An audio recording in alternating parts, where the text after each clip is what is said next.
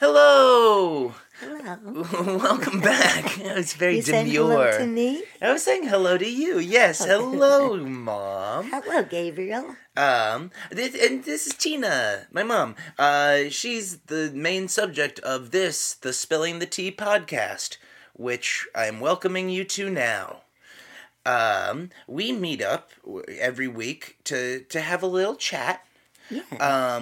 But also to have tea, and have a little tea review. We try a different tea each week, often from the English tea store, and then we talk about Tina's life, because it's a wonderful life, and one that she wouldn't go back in time to change. Well, no. That wasn't I am totally. If I drop dead now, I would be totally satisfied. A full, interesting, edgy, full, interesting, loving, edgy. many things life. Today could for anyone. This could be a little X-rated today. Whoa. So here's a warning. It could be a little spicy. I didn't know that. Yeah, I'll tell you why later. I might have to not be here for this one. You do it all. Close your ears and home. I was thinking, if you ever had a child, what grandmother's name would you want? It wouldn't be like Miss T. But I thought, wouldn't that be funny? You're going to spend the afternoon with Miss T, because T is my nickname. No, I probably wouldn't have my kids call you Miss T. I've had people call me that, little kids, when I was T. teaching or choreographing when there would be kids, especially like inner city kids and stuff. I was Miss T. Yes, Miss T, I'll give that a try. Adorable. Maybe like Gam Gam? Oh, Jesus, no. No, you know why? Because for my era, gams are legs. It's like pinup girl legs. Yeah. She's got great gams. No. Okay, all right. We don't need to figure that out now. I picked Gam Gam because I knew you wouldn't enjoy it. Just Grandma? Yeah. Gammy? No, you're back to Grammy? the legs. Grammy. No, Grammy sounds like I should have a corn cob pipe. Okay, so the tea we're having today is from the English tea store, and it's a black tea from the Nonsuch, Nonsuch Estate, and I'm not going to say a lot about this because I can't pronounce half of the words. It says it's a blend of Nilgiri tea from South India. It's delicate, but it has more tannins in it, and that's why they say it's good for like a breakfast tea. And it has a hint of fruitiness and malt.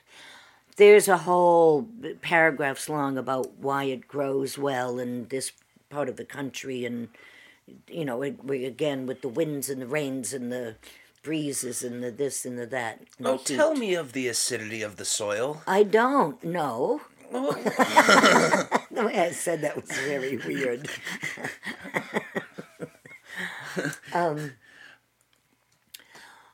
What elevation does it grow at? Is it up in the mountains? Yeah, I guess so. I don't know. No, I it's one that I went. There wasn't a fascination about it like when we had Lover's Leap, about, you know, the tree grown on the cliff that, you know, when they jump off the cliff and stuff.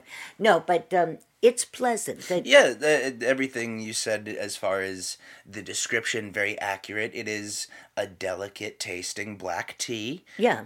It's smooth. I like it. It's smooth. I can taste the malty notes and all that. It's delightful. I would have this any morning on a sunny vista. All right. So, what happened is I finished read. I think I showed it to you. I have a book that is dedicated to the history of the combat zone in Boston. Okay. Yes. And I finished reading it, and it's fascinating. And so I thought I would talk about, it was only about 3 months long, but my job in the combat zone, in the lounge, the second floor lounge, the attic, where I danced in the windows. But the whole thing with the pimps and everything, so that it's a little. Did I ever tell you this whole story? I don't know if I've gotten bits and pieces for sure. I don't know if I've gotten the entire The whole thing. yeah, the real details of it. Anyway, okay, so for anyone who doesn't know what the combat zone is, brief history. In Boston, after World War II, the city was really started to turn into a mess. A lot of the inner city, the factories were closing, sailors, this and that. I mean, it was getting, neighborhoods were getting very dangerous. A lot of people moving out to the suburbs, and there was the place where adult entertainment was started in was mostly in Scully Square, which is where the whole government center is now. Okay. And as happens, unfortunately, as happens in most places, is there would be the theaters and stuff like that, and the casinos or the nightclubs that would have first-class talent, the big bands and the first-class comics, and the theaters would be like the operas and the, A-list stuff. Burlesque, but high burlesque. When the economy starts going down, then those areas are prime pickings for lower burlesque, heading into, the strip joints. Vice comes in. The movie theaters or the theaters turn into like porno type theaters. It gets seedy. So Boston wanted to clear out Scully Square. It's going to be the new Boston. And Combat Zone was Washington Street, which is right next to Chinatown. Okay. Which is more the theater district that people know now of, like the Colonial Theater, the Wilbur Theater, Boylston and Tremont Street, across from the Public Gardens and everything. So it's that area of town. Now, Washington Street did have, again, before the end of World War II, Washington Street was a mix of big department stores, Filene's, tons of shops. It was shops and really good restaurants. I remember my mother in the 50s, we would go into Boston, we'd go to Filene's, go shopping, and then we'd go to Brigham's ice cream. Gotta get a scoop at Brigham's. We'd have Sundays. And then there was, she'd bring us to different restaurants, like, something Shores. I forgot, steakhouses. And we'd always get I remember one place that was dark and with red leather booths, and we'd get Shirley Temples, of course, while my mother sucked back the Manhattans. But it was, so even though, and there were movie theaters and stuff like that, so even though it was lively, it was kind of safe. After World War II, all the sailors, everything else, things started again. Same thing. They were clearing out Scully Square, and what happened is the quote Vice moved down to Washington Street, and the few streets surrounding it. Sure.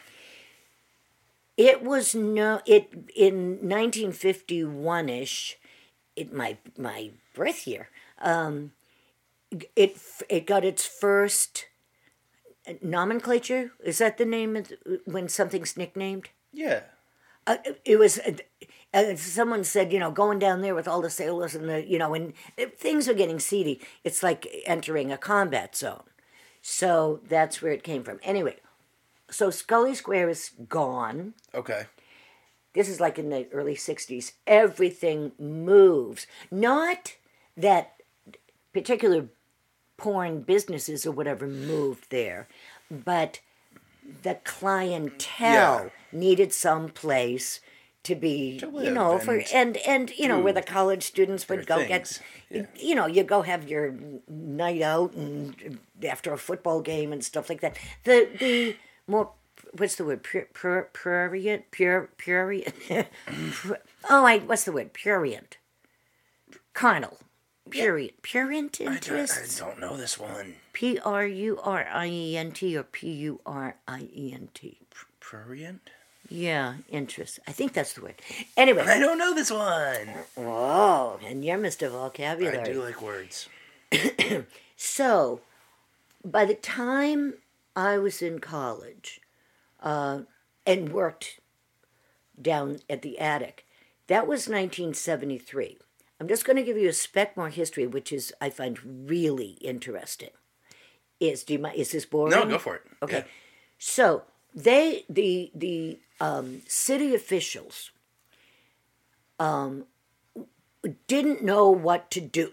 The Washington Street area bordering on Chinatown was getting now we're getting into real porn and stuff like that, and that has to do with a court case that was what is the difference considered obscene, for example, between Deep Throat and Last Tango in Paris?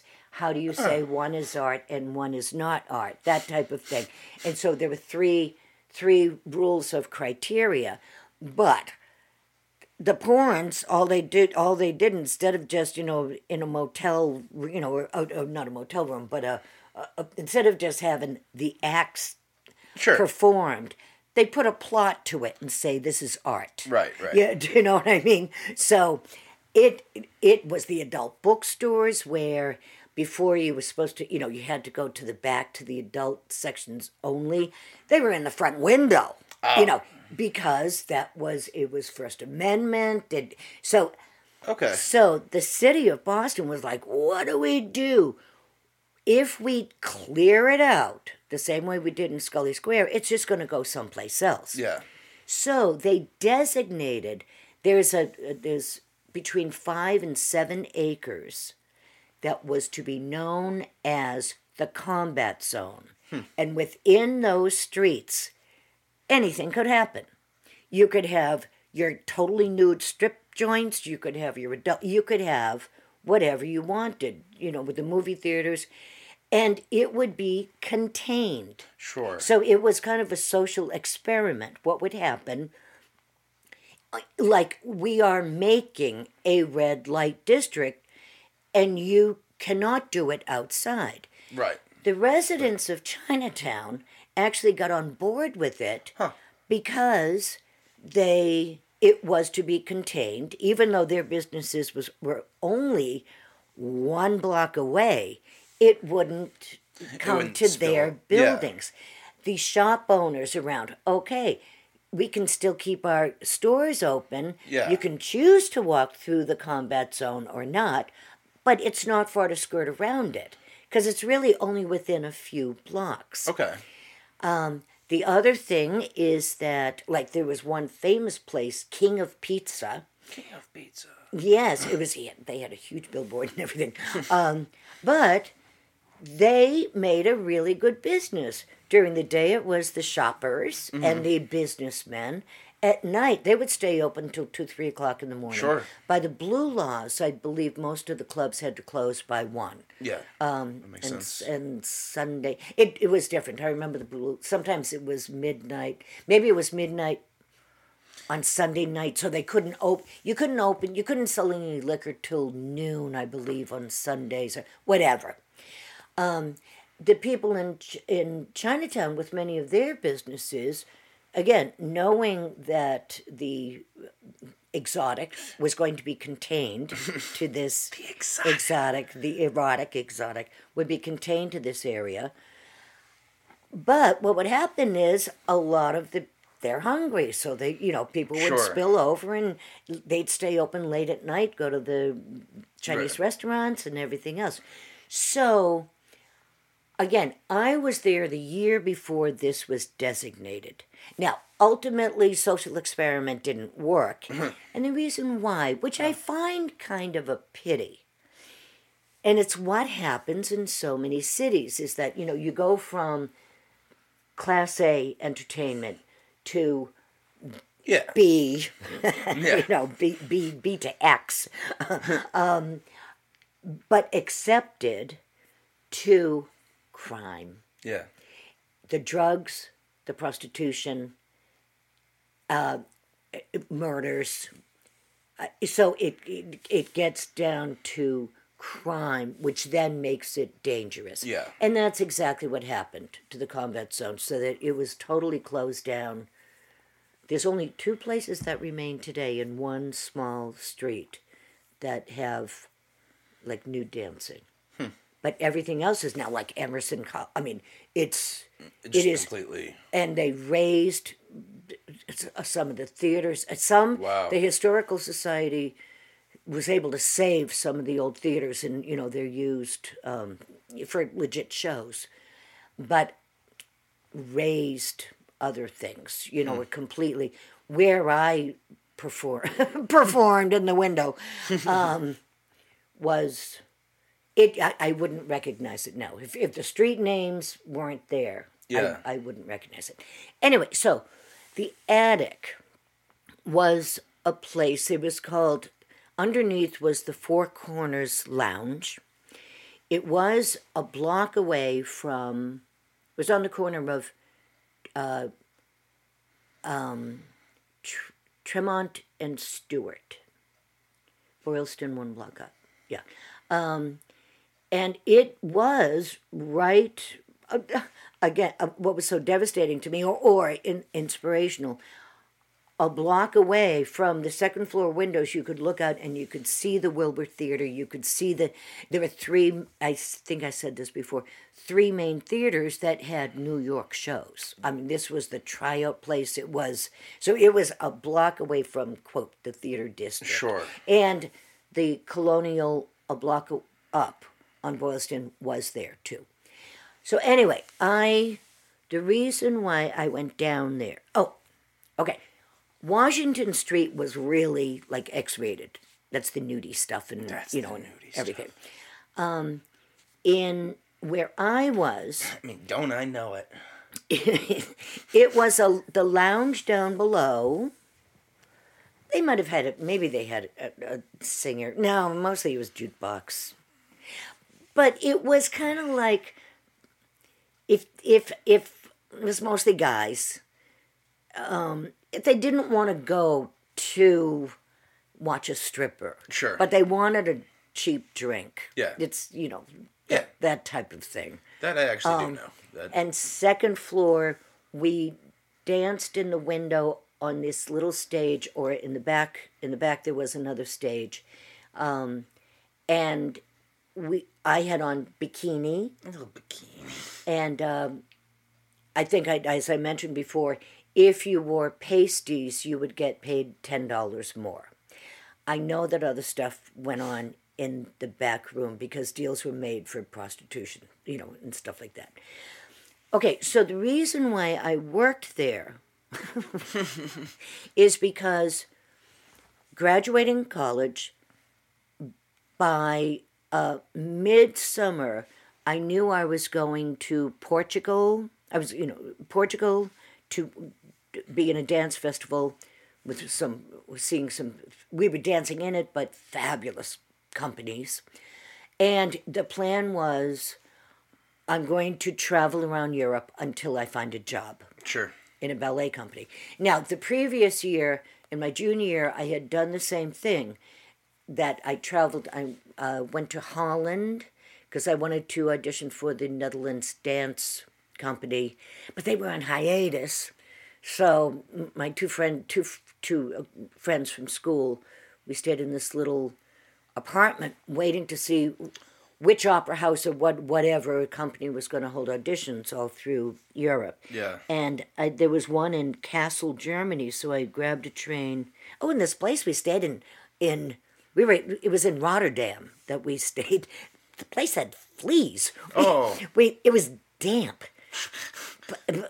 But I remember, like, we were going, geez, our legs are getting itchy, and it ended up the place had fleas on all the carpets, Anyway, so the previous year I auditioned for this company in Kassel, Germany, and that's another story. I ended up, fate had me not take the job, and I went back to finish my last year of school. That's another whole story. I'm curious about Kassel, Germany now. Well, okay, I'll say briefly. It was, okay, we're talking 72. We're talking only 25 years after the end of World War II. Yeah. When I was in Hamburg, I didn't have that feel of, some of these people may have been Nazi soldiers or in the Nazi youth group, and had they not lost, what is their thinking? It was kind of, it permeated the air in a certain way still. Yeah. And I'm not saying anything against German people at all, and I so applaud the way that they... But I've met Germans my age who have said, it's really weird that we have to think about our grandparents as most of our grandparents were Nazis. Yeah. I mean, that... It's... I mean, they said it in a joking way, the person that I was talking to, but it was also like that little bit of, no, but it's true that most of our grandparents were Nazis. Yeah, I mean, so my thing was, if you were, let's say you were a Nazi when you were 20 years old, 15 years old, 20 years old, only 25 years later, you're only middle-aged, just still, and then there's the grandparents are still alive too, and so in Kassel, I stayed at a rooming house overnight. I did the audition. No, I got there and it was the night before the audition, and I stayed in a rooming house. It was gorgeously clean. And I had this little room, and it was the first time I had a coverlet, a goose down cover thing. I was like, "What's this?" I was like, "Wow, I'm gonna do this at home." But it was the lady who ran it. I mean, she knew I was American, and I was like, I don't know. I'm just uncomfortable. So I mean, you're the poster child for the Ubermensch. Well, I know, blonde-haired, blue-eyed. I mean, she may have... Oh, I don't know. But it was just uncomfortable. And I am so... I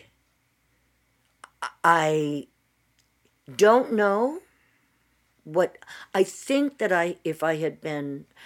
I can't hurt a butterfly. I can't hurt any animal. I can't bear to see inhumanity in any way, or in animosity in any way of hurting. I probably, if I was in a German in the war, I probably, or a Jew, or an intellectual that was whatever, or a resistance fighter working for the resistance, I'd probably be dead because of my anger. If somebody said, "You must do this," fuck you. And I'd probably be shot. I don't know. Probably. Or working for the resistance. I don't know, but who knows? Anyway, so I went to the audition, and I got it. I got a contract to be a soloist, and I didn't have a place to... I had to sign my papers the next day. And I didn't have a place to stay. the étoile, well, the lead. Now this is a smallish opera house, so these weren't like the best of the best dancers, Sure. which is why immediately it's like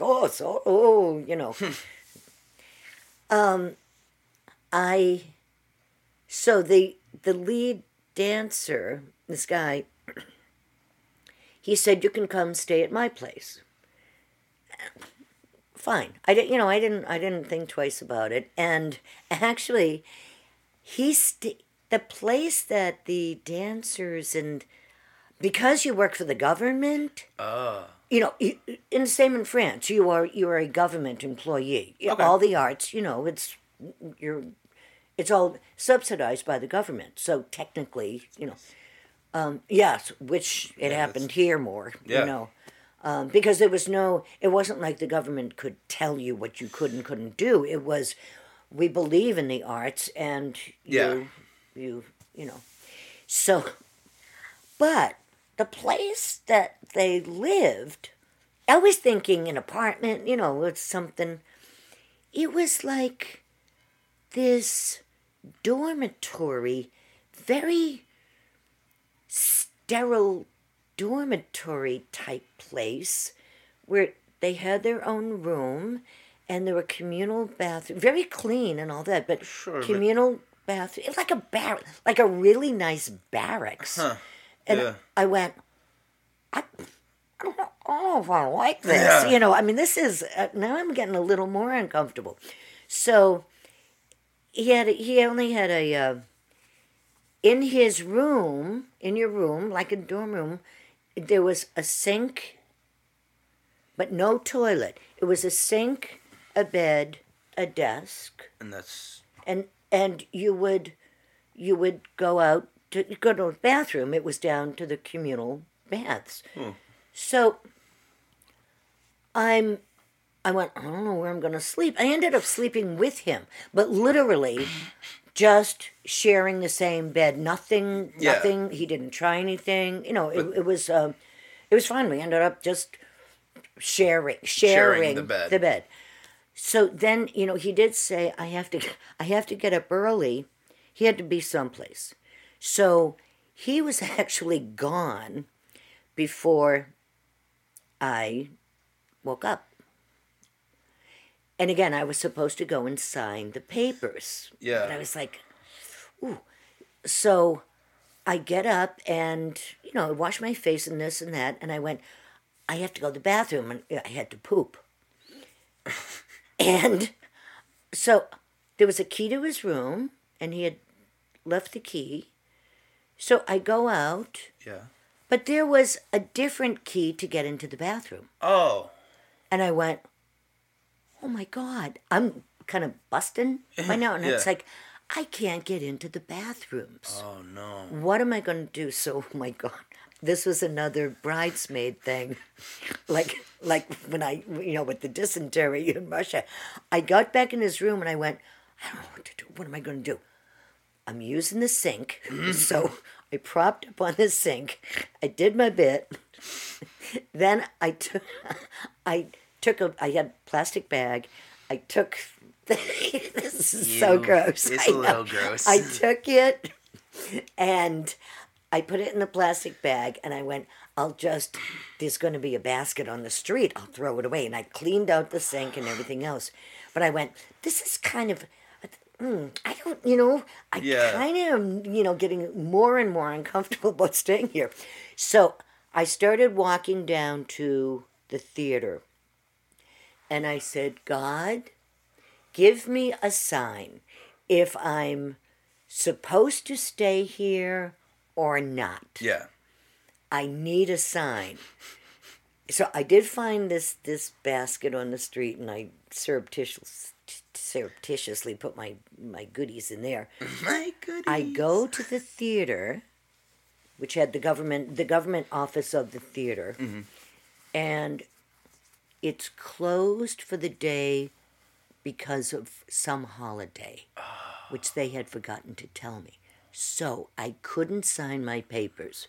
You know what I did? What? I know where the train station is. Walk. went down the train station, got on a train, went to Hamburg. No, I went to Frankfurt, and I spent the night in a hostel. Oh, met some great people. Yay. Yeah, no, one guy from India, it was from all over. It was really in Frankfurt. Jumped on a plane, went back, and spent my second. Okay, so that's not about the combat zone. It's not about the combat zone, but it was a good little interim. Sip of tea. Sip of the tea. Okay, so now you know why I wanted. Okay, I wanted to get a job because I was going to Portugal, with the conservatory. I wanted to get a job that I've mentioned this before, paid in cash, not where you would get a check that you have to wait to cash it. Yeah. Not have to, because I was planning on staying in Europe. It's like, I don't want all the FICA taken out and everything else. I just need to save up as much cash as I can. I saw an ad, dancers wanted at the attic, went down. You walk up this, it smelled so boozy, this dark stairway that's like worn steps. It was an older building. And the steps opened right onto, it was like a horseshoe-shaped bar, and the jukebox and the stage and tables and chairs. And said the woman behind the bar, it typical of what you would assume, pale face, probably in her 50s. Well, she could have been in her 40s, but she could have been in her 50s. She could have been 35. The pale skin. Yeah. She was a little bit stout, paler skin with, the cigarette all the time. Dyed black hair, mascara as black as the hair, and clumpy, and the red lipstick, and just tough. Yeah. If you could picture her with a cigar, and asked. I was with a friend. What's the deal? So the thing, you need dancers. She very brusquely said, it's $20. You wear a bikini, it's $20 a night. And it's the, as I told you, 20 on, 20 off. Right. You dance for 20 minutes, you're off for 20 minutes, and during that time you sling drinks. Minimum that you have to hustle drinks, minimum 10 drinks a night. Right. Now, what I found out later from reading the book on the combat zone is that with the minimum of drinks, because the drinks are like $5, $7. Yeah. They overcharged for the drinks back then. Because I'm thinking $5 for. It was supposed to be $1 goes to me, $1 goes to the bartender, and the rest goes to the house. Oh. I never even, and now some places did have it, you don't get your tip until, let's say it's a minimum of 5 drinks. Sure. That even when I sold more than 10, I never got it. It was, if you don't hustle the 10 drinks a night, you're out of a job. So that was the incentive. I got to do the 10 drinks. Yeah. So she said, when can you start? Can you start tonight? It was like, okay. So I didn't have a bathing suit. I ran to Filene's basement. Down in Filene's basement, you fight for goods. I mean, those shoppers, you have to, you can't show too much interest. If you show, let's say on the table 4 feet away, you look and hone in on, I want that. One of the other shoppers will do the same thing, and they'll go to grab it. Oh, it's a fight. So it was really, shopping in Filene's basement was an art, because you'd walk around and you'd have to keep your eyes roaming, remember where you saw something that you wanted, and then make your way nonchalantly quickly but nonchalantly back over to get it. You show interest. Subtly grab it out of the side of your hand and then... Yeah. So I found 2 bikinis, and one was like silver. It was silver lame. This shiny thing. And then I've forgotten what the other one was. I've forgotten. It was kind of like a regular flowered bikini. I'd forgotten that. I wore the silver. I wore the silver one a lot. I'd wash it out every night. So went back, and now the hustling of the drinks is you have to have them buy you 10 drinks. Okay. And they didn't have to, you didn't have to have, you wanted to keep them drinking, but it wasn't, you're trying to force 10 drinks into them. It's, you have to buy me 10 drinks through the night. And hours where we got there at 6 at night, and we closed around 2. Okay, so about 8 hours to do the 10 drinks. Better if you hustle more. Yeah, I mean. So we get back there, and it's like, what do we do? And she said, go up and start dancing. You can choose the songs you want from the jukebox. Dance, then come down, talk to you. I was like, oh my God. So, all right, you know. But it was so weird. I'm not used to going, hello, what are you doing? You know, hi, what do you want to have a chat? You know, hi, you want to buy me a drink? It was like, I don't know. But what I did do was I kind of watched, there was a girl, I believe her name was Fern. She was like a professional. Fern.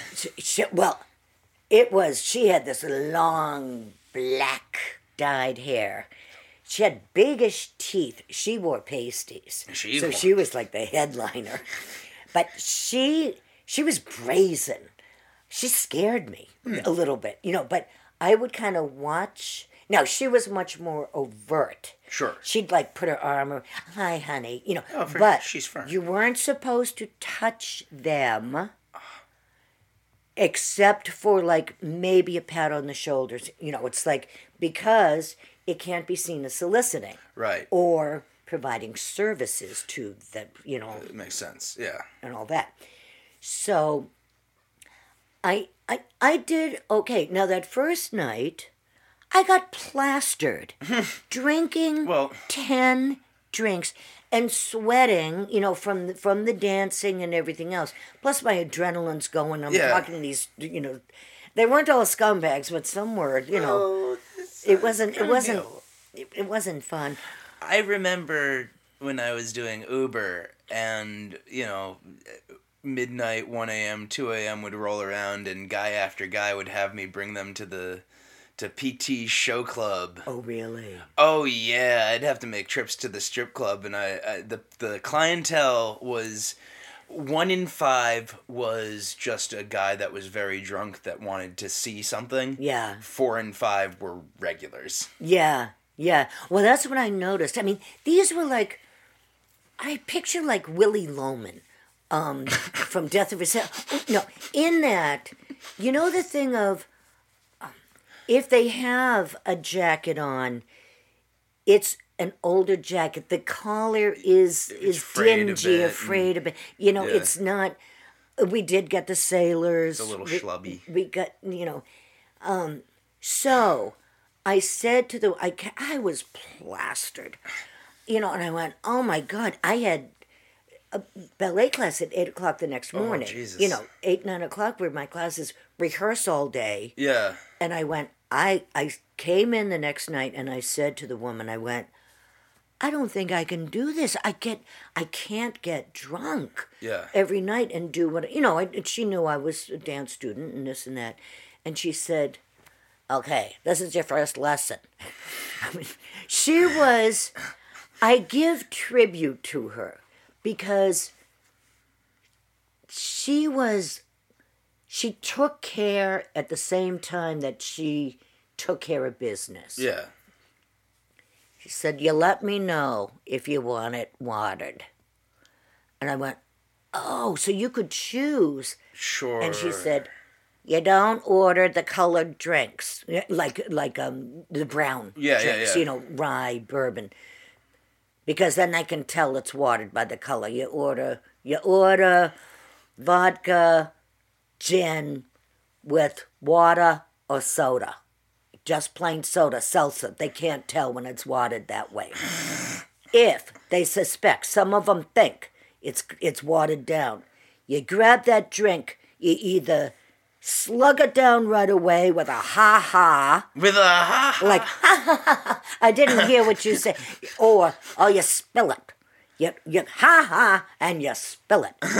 Then the next drink you get, I'll give you a full one. Be warned. It'll be a strong one so that they think, so they're not catching on.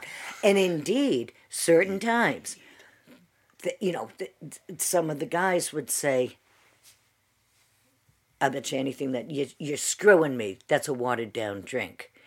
Ah! I would do that. This fake laugh. Like, turn away, gulp it down. Oh, what? I was so thirsty. Oh, I have to go dance now, Or, and you spill it, Spill it. Oh, I spilled it. And the bartender would then go, oh, honey, you spilled it.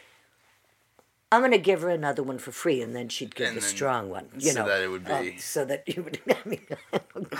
tricky. So, but, I mean, what a boon for the bar that they're absolutely not even having to pour the alcohol.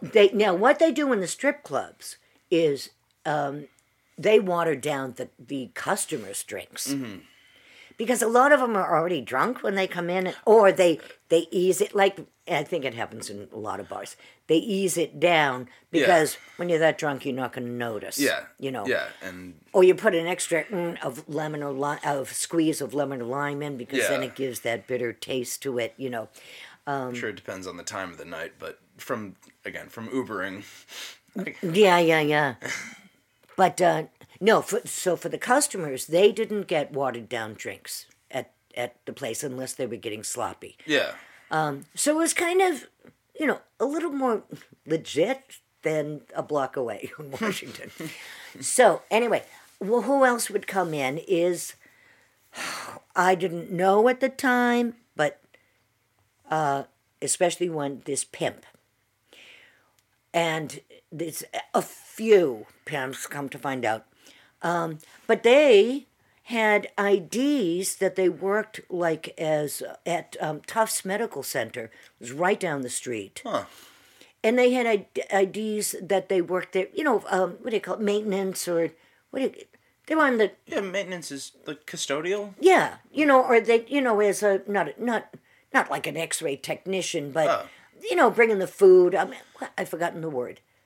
Orderly? Orderly, that type of thing, and so, but they always had these IDs. Now, whether they were legit IDs, I don't know, but I'm thinking, and they were like regulars, and they would, chat, sometimes buy a drink for you, but it was really more like I was going with other ones. I did latch on, thank God, to this one, a mensch, who, he came in from the suburbs. He came in like almost every night, and not very attractive, sweet, but not attractive, a little pouchy and this and that.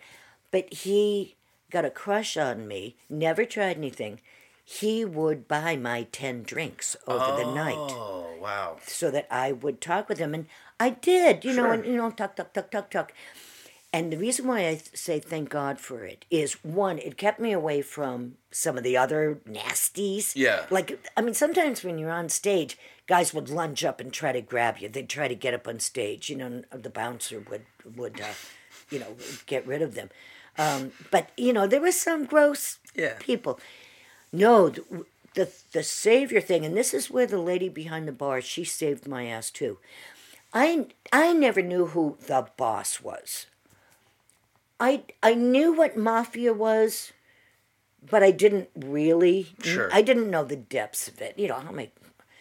But there was the boss, this very Italian-looking guy. I'm not, again, no stereotype, but he was would come in, and in all honesty, that's I know from reading this book, I know the names of all of the of the owners who were connected. Yeah.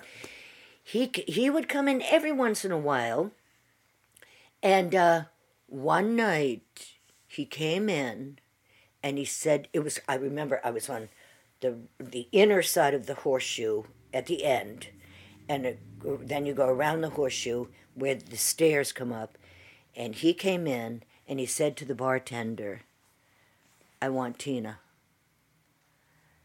and have her come over here," and the bartender came over, this old broad, and she went, "He wants to see you," and I said, "Why?" "He wants to buy you a drink and get to know you." And she was like staring at me, and I said, "Well, I'm with a customer right now, and this lovely man has bought me 10 drinks already. I think I can get more from him." And I was like whispering to her so the guy couldn't hear. "And I think that I should stay here." And she went, "I'll relay the message." She goes over. Now, she was gutsy to do this for me. And she said to the boss guy, she's with the customer. God help me, had I gone over, well, I don't know. Right. I don't know. So this bless from the suburbs saved my ass, from getting into that. Anyway, okay, so there were times that bartender was in the back. Mm-hmm. And she did ask me, there was one night she asked me to come. I'm sure I told you the story. She asked me to come to the back. And every once in a while I had to dance in the back room. But mostly, it was so sad. Mostly in the back room was this woman. I'd say she was, again, you can't tell ages.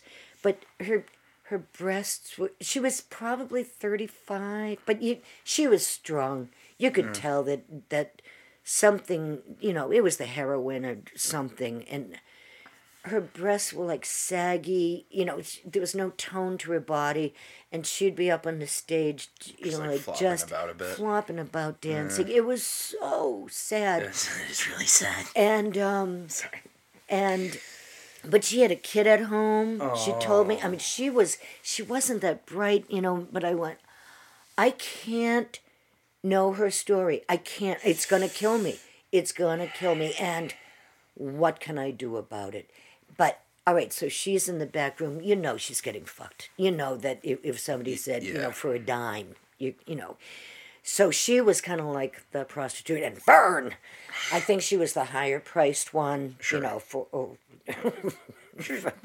there.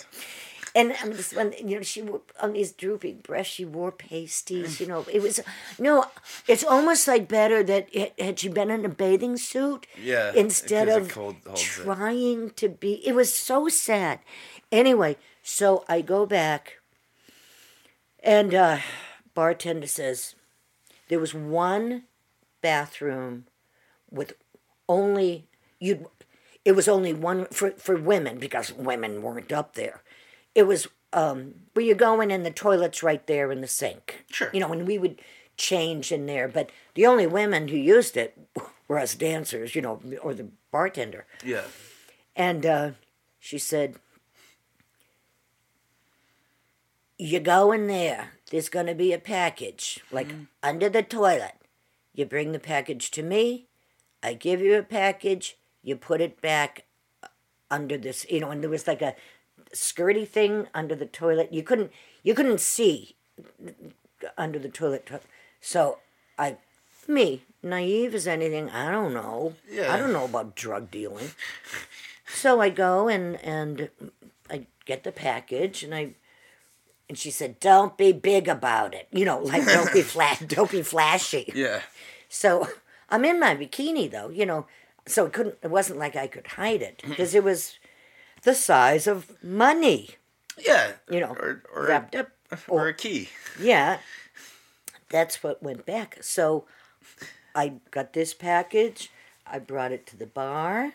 Now, there weren't many people around, Brought it to the bar. She gave me this other package. I bring it to the bathroom. Okay, now you go front and you dance, This happened a few nights. Huh. And I told my friends, I said, I don't know what's going on, do you think? And they went, you are the patsy. Yeah. You are picking up the money and delivering and putting the drugs down.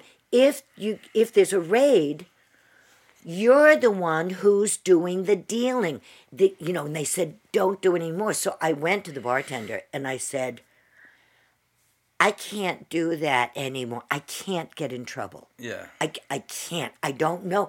I don't know nothing. It was like, I don't know nothing. I won't tell not anybody. Saying anything. And she didn't say like, yeah, I understand. It was just nodding. And again, I think she's probably going, well, the stupid little girl finally wised up. You know what I mean? Yeah. And so I think she was kind of like, I'll give it a shot. If she does it, great. I'm out of it. My hands are clean, Yeah. So anyway, okay, now we're going to I'll go real fast, but because we're getting toward the end. So one of these guys who was an orderly, in quotations, at the hospital, we started like getting a crush on each other. I started getting a crush on him. Sure. Well, you know what? So he asked if can he give me a ride home? I went, sure, Okay. And I did have my friend with me. I said, he was going to give a ride to both of us. Mm. So we go out, and it's like this Lincoln Continental. What are those long cars that pimps use? Escalades. Now, however, a caddy or one of those. However, this is early 70s, and those cars were still around. Right. Though, normal. But I get in. Cadillac. Yeah, kind of, that Lincoln Continental-y type, whatever. Yeah. So I get in, and hanging from the rearview mirror are two... The fuzzy dice? Fuzzy dice. Oh, my God. And I went, I think that means something. But again, what do I know? What do I know? I'm so naive. But I remember going, I think maybe Pip, maybe. But he's such a nice guy. Maybe it's just decoration. Because a lot of people had those fuzzy dice back then. Okay, so fast forward, gives a ride home. Nothing, drops me off. Boom. Then one day he says, can I come over for the afternoon? And I thought, sure. It was, and I didn't have to work that night. It was night off. It was like, I don't know what day it was. So I had this crappy apartment. I didn't even have a bed. I just had like this sofa thing. And my walls, my floors were so tilted that the bed had wheels. I had to like put blocks on the wheels because it would roll down. And everything had to be secured. But I slept on it. It was like a day bed type thing that I rented. So he shows up about 4 p.m. I remember because it was light out and it was summertime. And he has this enormous boom box. Huh. And I was like, well, okay, that's loud, But he brings up this boom box. He gets up there. And, we're kissing and this and that. Because, I thought, he's this orderly, and boom. And we do it once. And then he pulls out the cocaine. Now, I did not do drugs. I think in other episodes, when I'd go, and the drugs, it was the drugs around me. Right. I didn't do drugs at all. So he said, you want some, whatever, snow or whatever it was called back then. Yayo. And he's like, snorting, he's doing Hollywoods and off the back. And I was like, no, I'm good. Well, Riding the slopes and the Poconos. 10 hours of fucking. Jesus Christ. I thought I was going to die. I'd say like, can we take a break? You want something to eat? Something. No, boom. And he wasn't violent, but it was, my insides were like, I was like, oh my God. And he was kind of big, it was, and that's too much information. It was 10 hours. And with the boombox and the play, the music playing. And at the end, it was 6 o'clock in the morning. I remember it being 10 hours. No, it was 2 o'clock in the morning. I said, you got to go home. You got to go now. And he went, honey, it's okay. Now you're my ace. And I said, what do you mean I'm your ace? And he went, you work for me now. You've just been blessed. Oh, shit. He was a pimp. That was the initiation that if you know a lot about hookers, your pimp takes care of you, but blesses you with fucking you. Huh. Whenever and a lot become enamored. Oh, he likes me better. He's with me tonight. Right. It's another whole society. Yeah. And I said, he said, no. He went, the reason why I'm calling you my ace, you're not going to have to work the streets. I get you appointments. Ew. And I was like, I'm not a hook. No. And then he started getting like, do you like the coat hangers? He started threatening me of beating me up. And he went, I can blow your mind. Where he was insinuating of stick the needle in me, get me hooked. Yeah. He went, there are ways you don't say no to me. Fuck. I, terrified. What do I do? I just played like, okay, I'm just so tired, We'll talk about this tomorrow. And knowing I had to go to work the next day.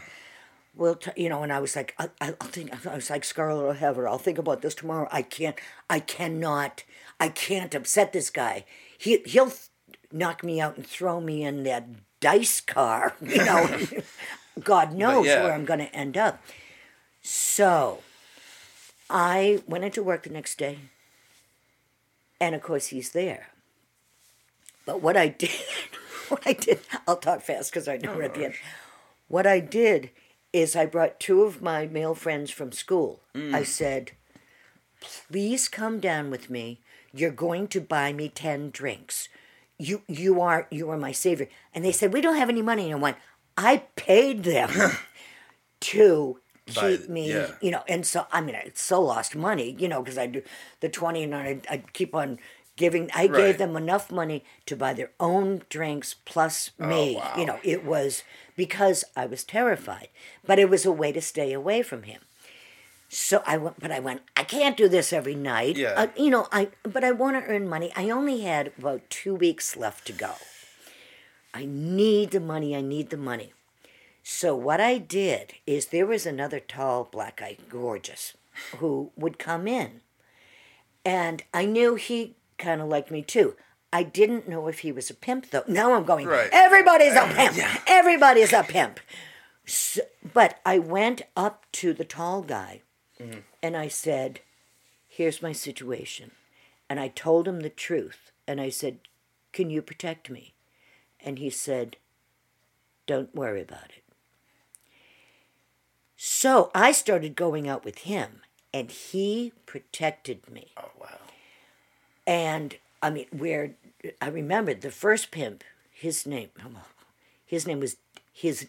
quote, David Jones. I will never, which, sounds... Davy Jones. Yeah, it sounds a little, But this tall man, I didn't have to... He stayed at the club. He would escort me home. Huh. He didn't try to do anything. I could be with my little bless, Then we started liking each other, Yeah. so I did it with him. Wow. But it was nice, and it wasn't like, okay, he knew I was going away. Yeah. It was like, even if he was a pimp, a soft spot in his, he brought me to see on Boylston Ave. There was a cinema called the Prue where Deep Throat was. I know this is up near the Prudential Center, but there were restaurants and there was a jazz club. He brought me to this jazz club I had never seen. Oh. And we're talking major people, because this is right across the street from Copley Square. Yeah. I didn't know at the time who I saw, but it was like a whole new world opened up. And so he got such a crush on me, he wanted to bring me home to meet his mother. Oh, wow. And I said, and can I stay? Do I need to go to Europe and stuff like that? And I said, I am not inside. I'm not going to go meet the man's mother. Yeah. Even if the mother accepted me, which she probably wouldn't, she'd probably go, who's this white girl you're bringing here? What are you thinking? I don't want this. He helped me so much. I don't want to make it seem like I'm even thinking about staying. Yeah. Yeah, that's not fair. So that he was my angel. Yeah. And protected me against what could have been a tragedy. A dead end. A tragedy. Because you've seen, if you start getting shot up with heroin, you can get hooked like boom, boom, boom, boom. Some stuff some doors once walked through, you can't go back. And as long as they keep shooting you up, if you're not ever clear-minded. Or not letting you escape in any way, or beating you if you try to say anything, on top of everything else. Yeah. The other thing that happened, the very last story, is while I was there, a reporter from the Boston Globe had heard about many of the strippers and stuff who were college students who actually were they were earning money to make their way through college. She heard about me. Oh. She shows up. It's like one of the few women who ever came to the bar, and she wanted to interview me. I gave her a false name, because I went, no, I can't. No, I'm getting out. I gotta get out of town. And thank God she came only about 3 days before I was taking off for Europe. So I got out of town. Okay. How'd you like that story? That was a great story. Wow. That's the... Cheers. Cheers. Swallow. Yeah. Thanks for listening. All righty. All right.